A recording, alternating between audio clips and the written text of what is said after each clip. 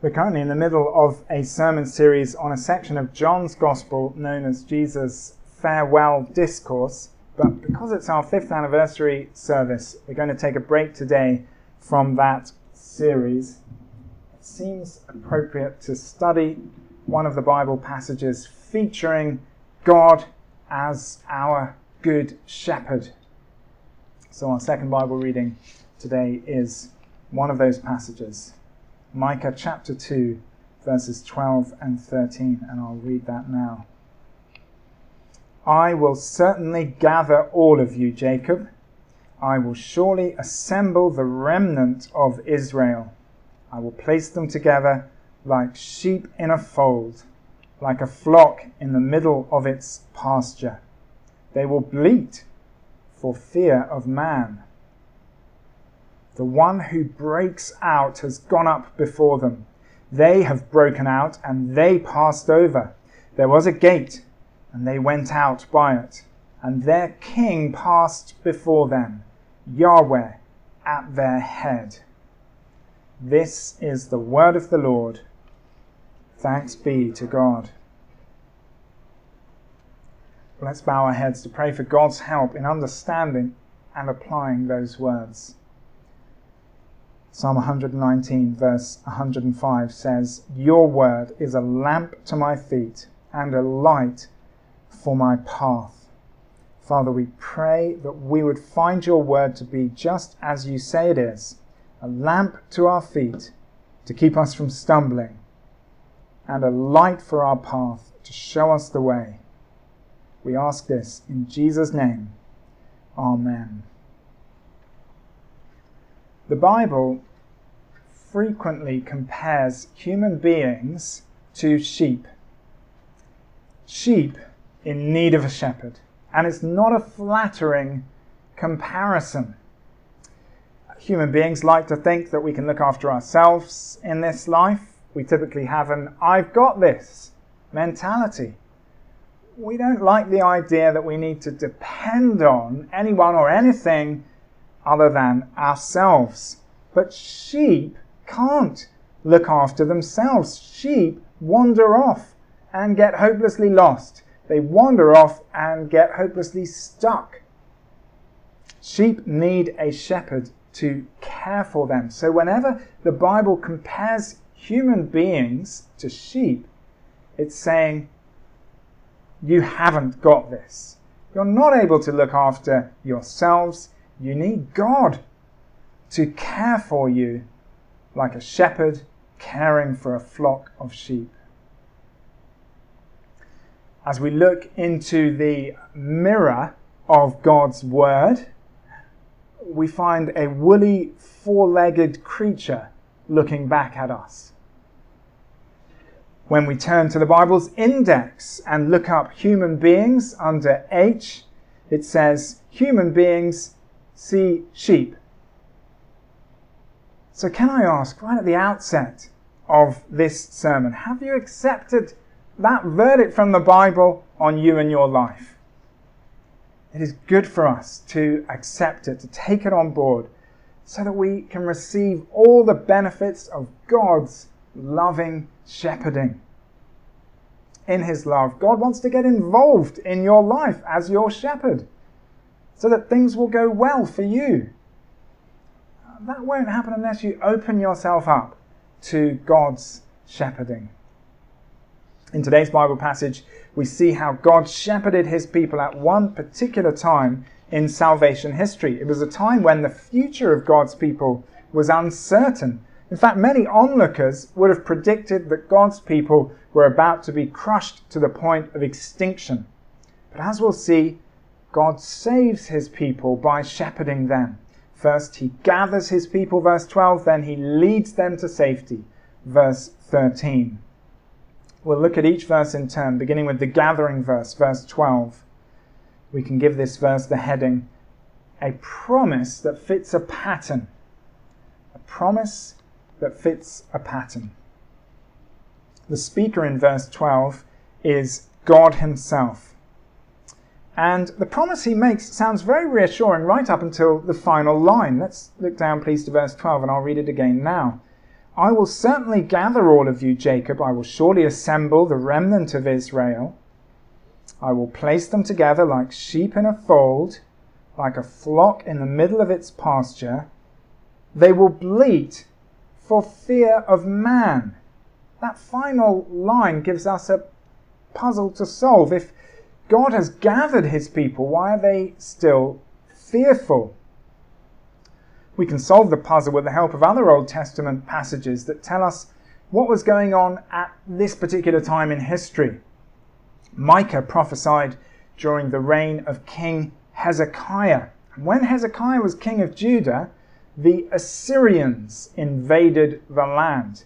It was a bit like Russia invading Ukraine. Assyria was a dominant regional power like Russia, and Judah was a smaller and weaker neighbor. Although it needs to be said that Judah was far smaller and much weaker than Ukraine.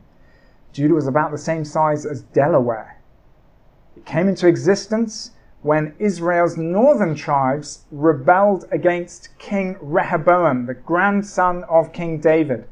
Those breakaway tribes banded together to form the kingdom of Israel in the north, but the tribe of Judah in the south stayed faithful to King Rehoboam, and it became the teeny tiny kingdom of Judah. Many years later, many kings later, Hezekiah came to the throne in that southern kingdom, the kingdom of Judah. By that time, the northern kingdom of Israel no longer existed. It had been conquered by, guess who? The Assyrians.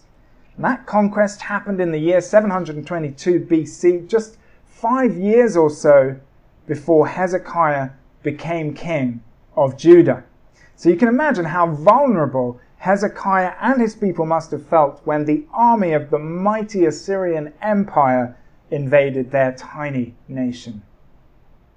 I said a moment ago that it was like Russia invading Ukraine, but if you factor in that recent defeat of the kingdom of Israel, perhaps a better comparison for Assyria's invasion of Judah would be Russia going on to attack tiny Moldova after successfully conquering Ukraine, which we hope and pray won't happen.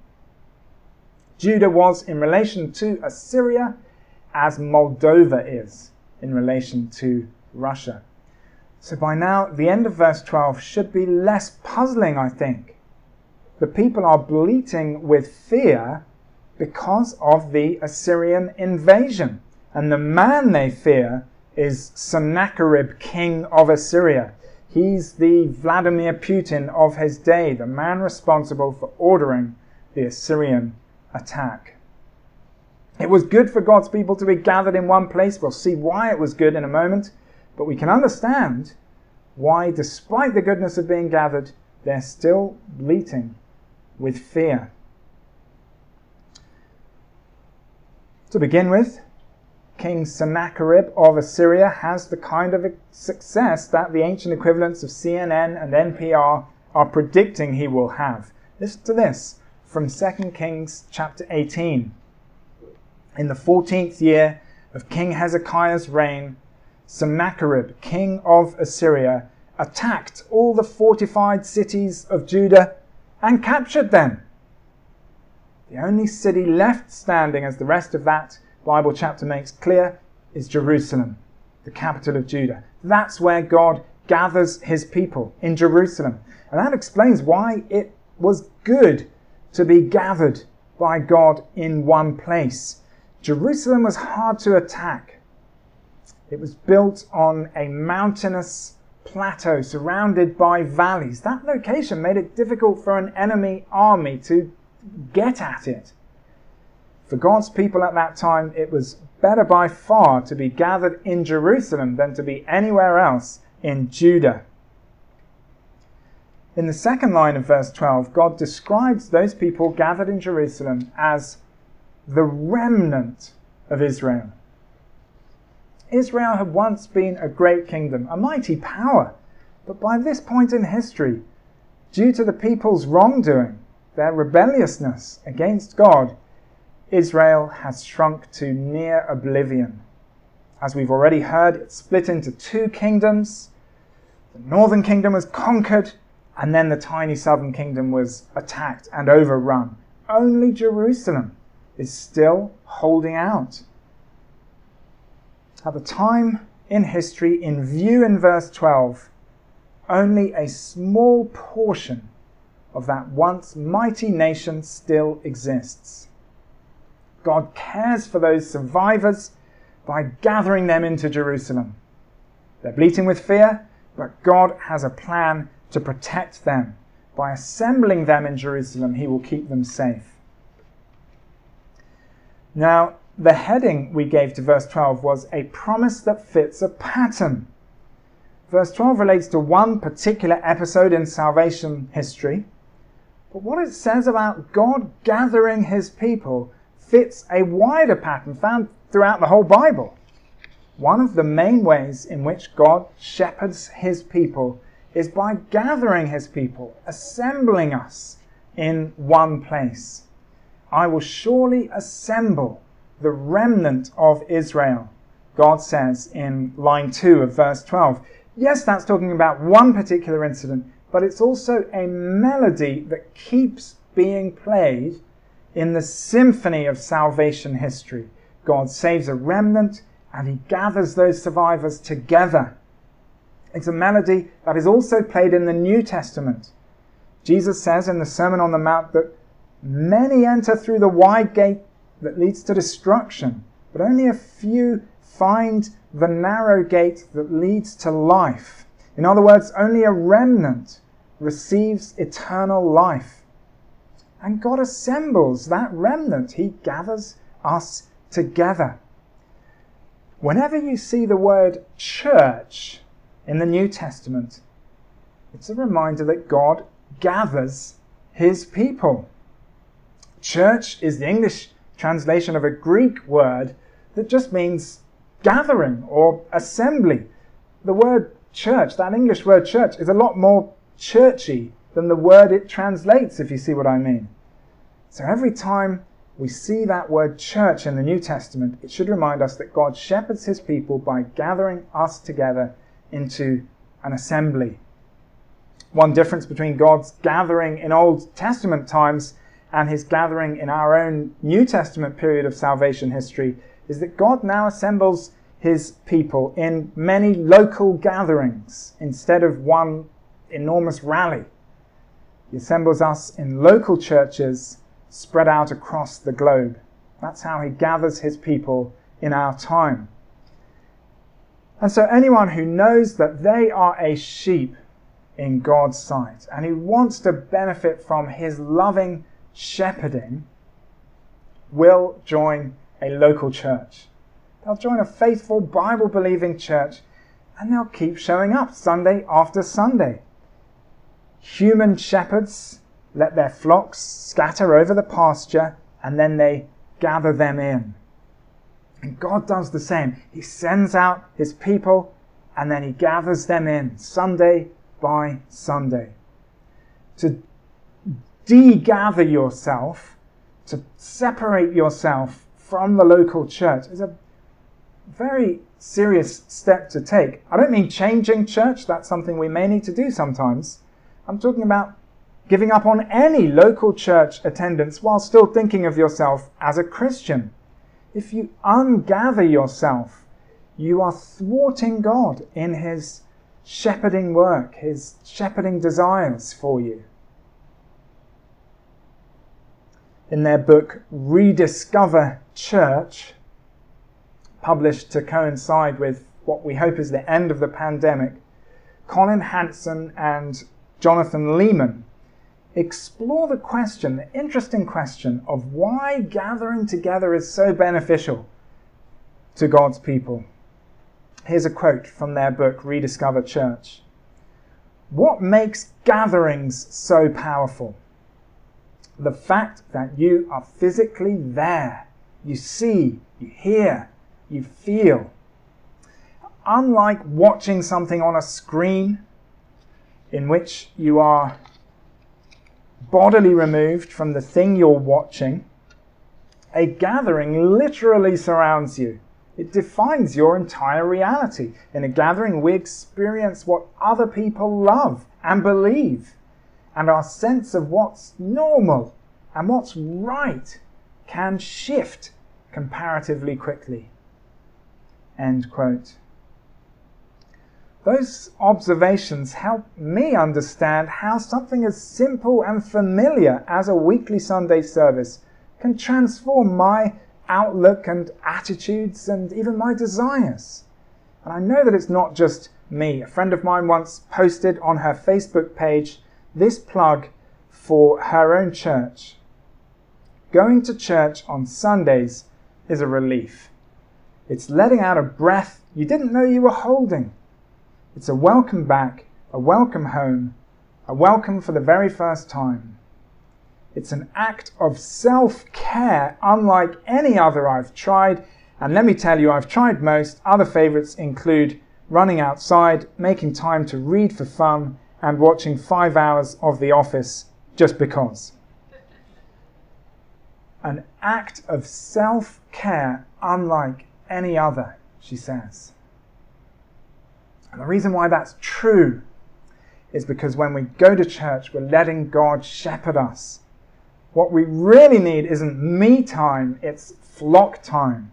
And God wants to give us the benefits of flock time. Belonging to the remnant is hard in this world. We believe radically different things from most of our neighbours, which makes us feel isolated and weird. When we gather with our co-remnantites, all of that changes. Suddenly, it's not us who are isolated and weird, it's the people who aren't gathering in church to worship Jesus. Let God shepherd you by committing yourself to local church attendance and involvement. Well, it's time now for us to move on to verse 13 and the second half of the sermon. We'll give this verse the heading, "A Prophecy That Raises Expectations." A prophecy that raises expectations. As we move from verse 12 to verse 13, there's a change of speaker. Whereas God himself speaks the words of verse 12, in verse 13, the speaker is the prophet Micah. Both verses have the same status, they're both scripture, they're both breathed out by the Holy Spirit, but there is a change of speaker, and that gives us a different camera angle. Instead of God saying what he himself will do, in verse 13, Micah observes God in action. What he sees is God leading his people to victory. Please look down with me to verse 13. "The one who breaks out has gone up before them. They have broken out, and they passed over. There was a gate, and they went out by it, and their king passed before them, Yahweh at their head." If you look closely at that verse, you'll see that it has a diamond-shaped structure. It starts narrowly with just a single individual. The one who breaks out has gone up before them. And then the verse widens to include many people. They have broken out and they passed over. There was a gate and they went out by it. And then the verse narrows again to that one individual, and their king passed before them, Yahweh at their head. That diamond-shaped structure makes it impossible to ignore the decisive role played by one individual. He gets the credit at the beginning and the end. The many people in the middle of the verse, in the middle of the diamond, are caught up in his work. They're following his lead. He's the one who wins the victory. Now that prophecy matches up perfectly with what happened when Sennacherib's army threatened Jerusalem after laying waste to the rest of Judah. Listen to 2 Kings 19 verses 32 through 36. This is what the Lord says concerning the king of Assyria. "He will not enter this city, Jerusalem, or shoot an arrow here. He will not come before it with shield or build a siege ramp against it. By the way that he came, he will return. He will not enter this city, declares the Lord. I will defend this city and save it, for my sake and for the sake of David, my servant." That night, still quoting from 2 Kings 19, "That night the angel of the Lord went out and put to death 185,000 men in the Assyrian camp. When the people got up the next morning, there were all the dead. So Sennacherib, king of Assyria, broke camp and withdrew.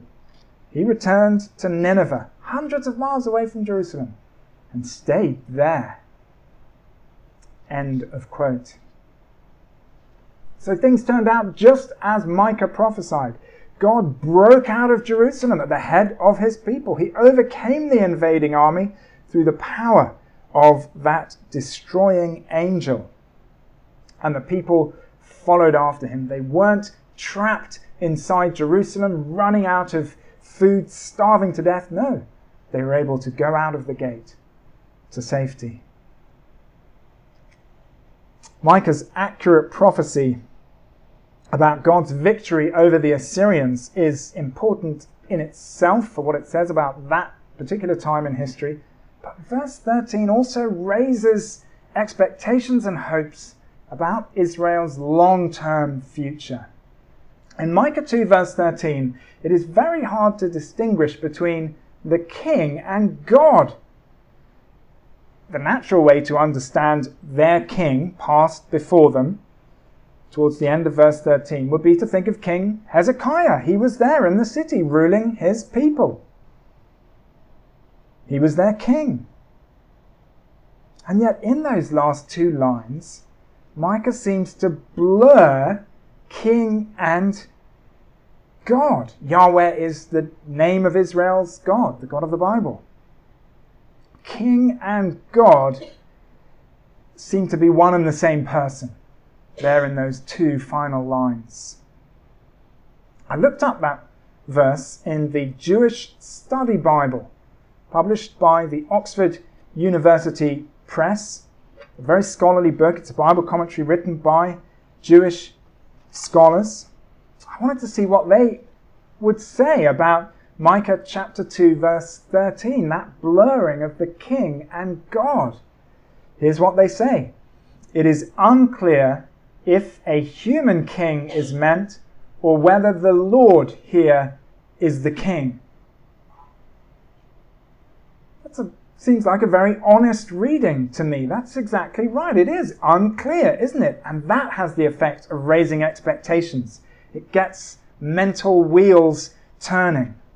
There are other Old Testament passages, such as Isaiah 9 and Psalm 45, that speak clearly of a human king in the line of David as God himself. And Micah 2 verse 13 meshes very well with those passages. It's a verse about a particular incident, but it stirs up long-term hope. It stirs up the hope that a royal God-man will save God's people. It stirs up the hope that he will save us from our ultimate enemies, our most threatening enemies, sin, death, and condemnation. Micah 2 verse 13 is one of the many Old Testament verses preparing the way for the arrival of Jesus. He was and is the promised king who was both God and man. And he has led his people to victory.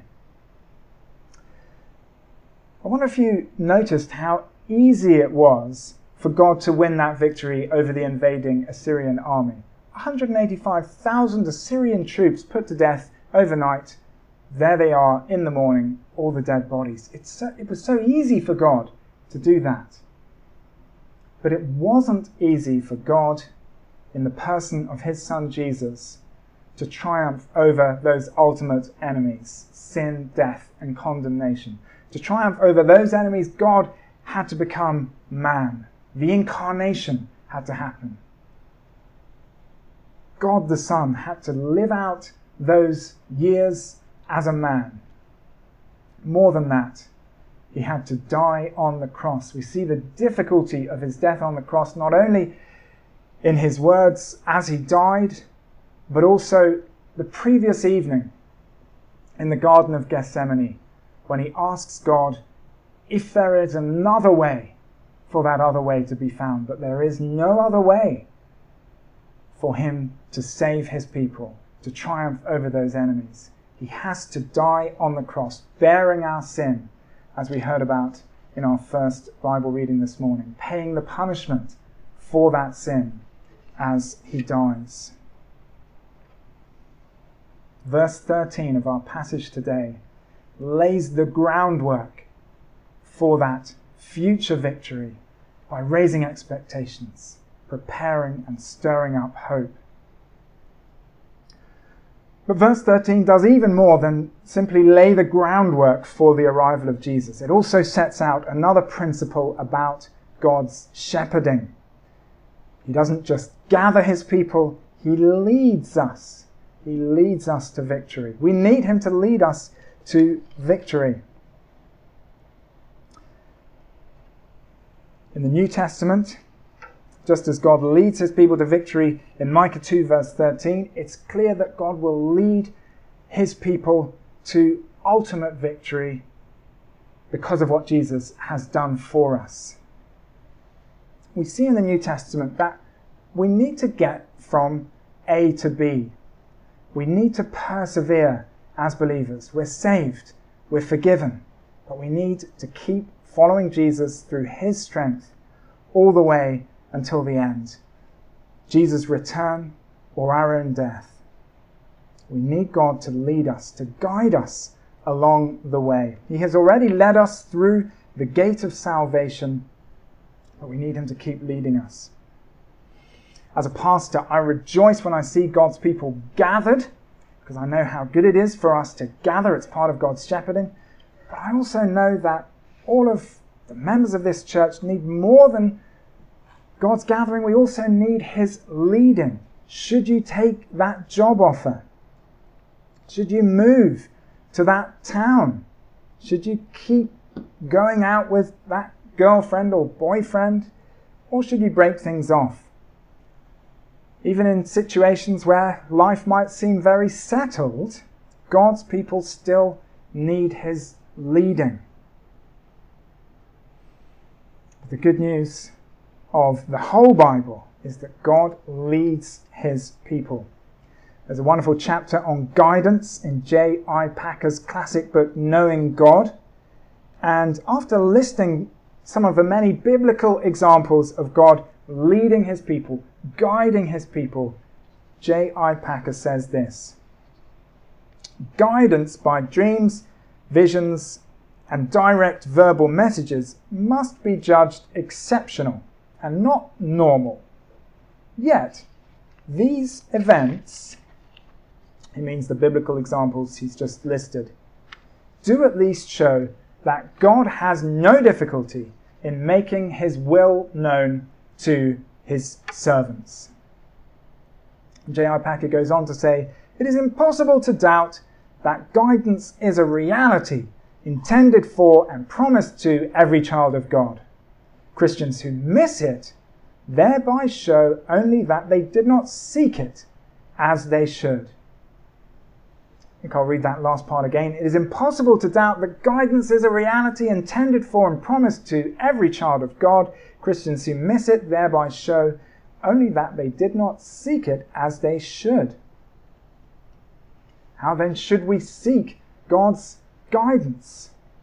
Fundamentally, he guides his people through his word, the Bible, and through prayer, as we ask him to guide us and as we ask him for understanding of his word. God reveals his will in the Bible. So many options and decisions are shut down for us because we're commanded not to do them in the Bible. I know that it is not a good idea for me to go out and rob a bank because theft is prohibited in the Bible.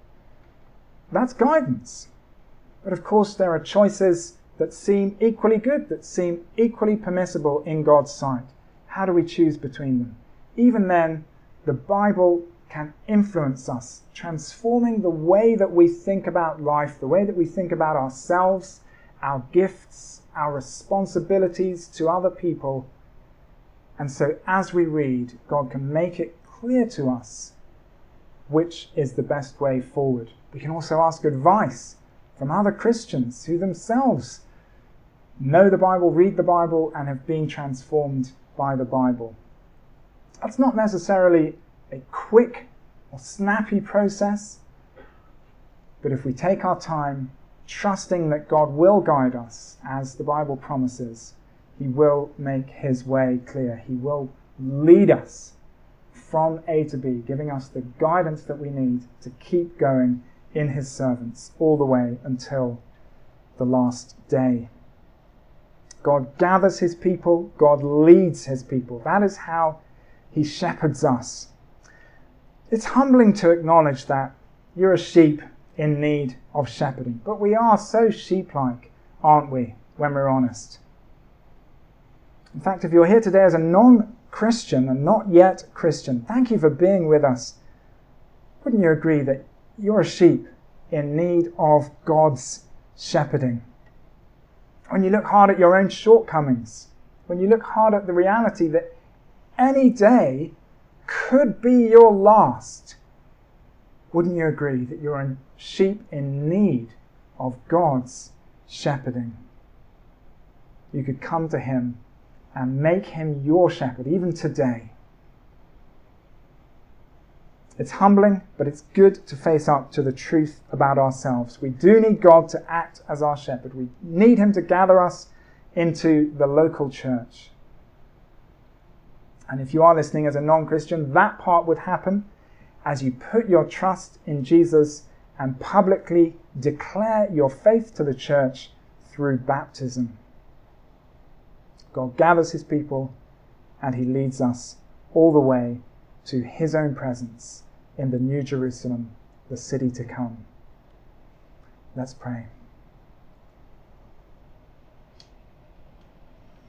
Father in heaven, we thank You that You know what we need as our shepherd. We thank You that it is Your desire to meet those truest needs through Your gathering and through Your leading. Help us to open ourselves up to Your shepherding as we should. We praise You and thank You, Heavenly Father, that Jesus came down into our world to be our good shepherd, leading us to victory over our ultimate and greatest enemies through His death and resurrection. We give thanks to You for Him. Amen.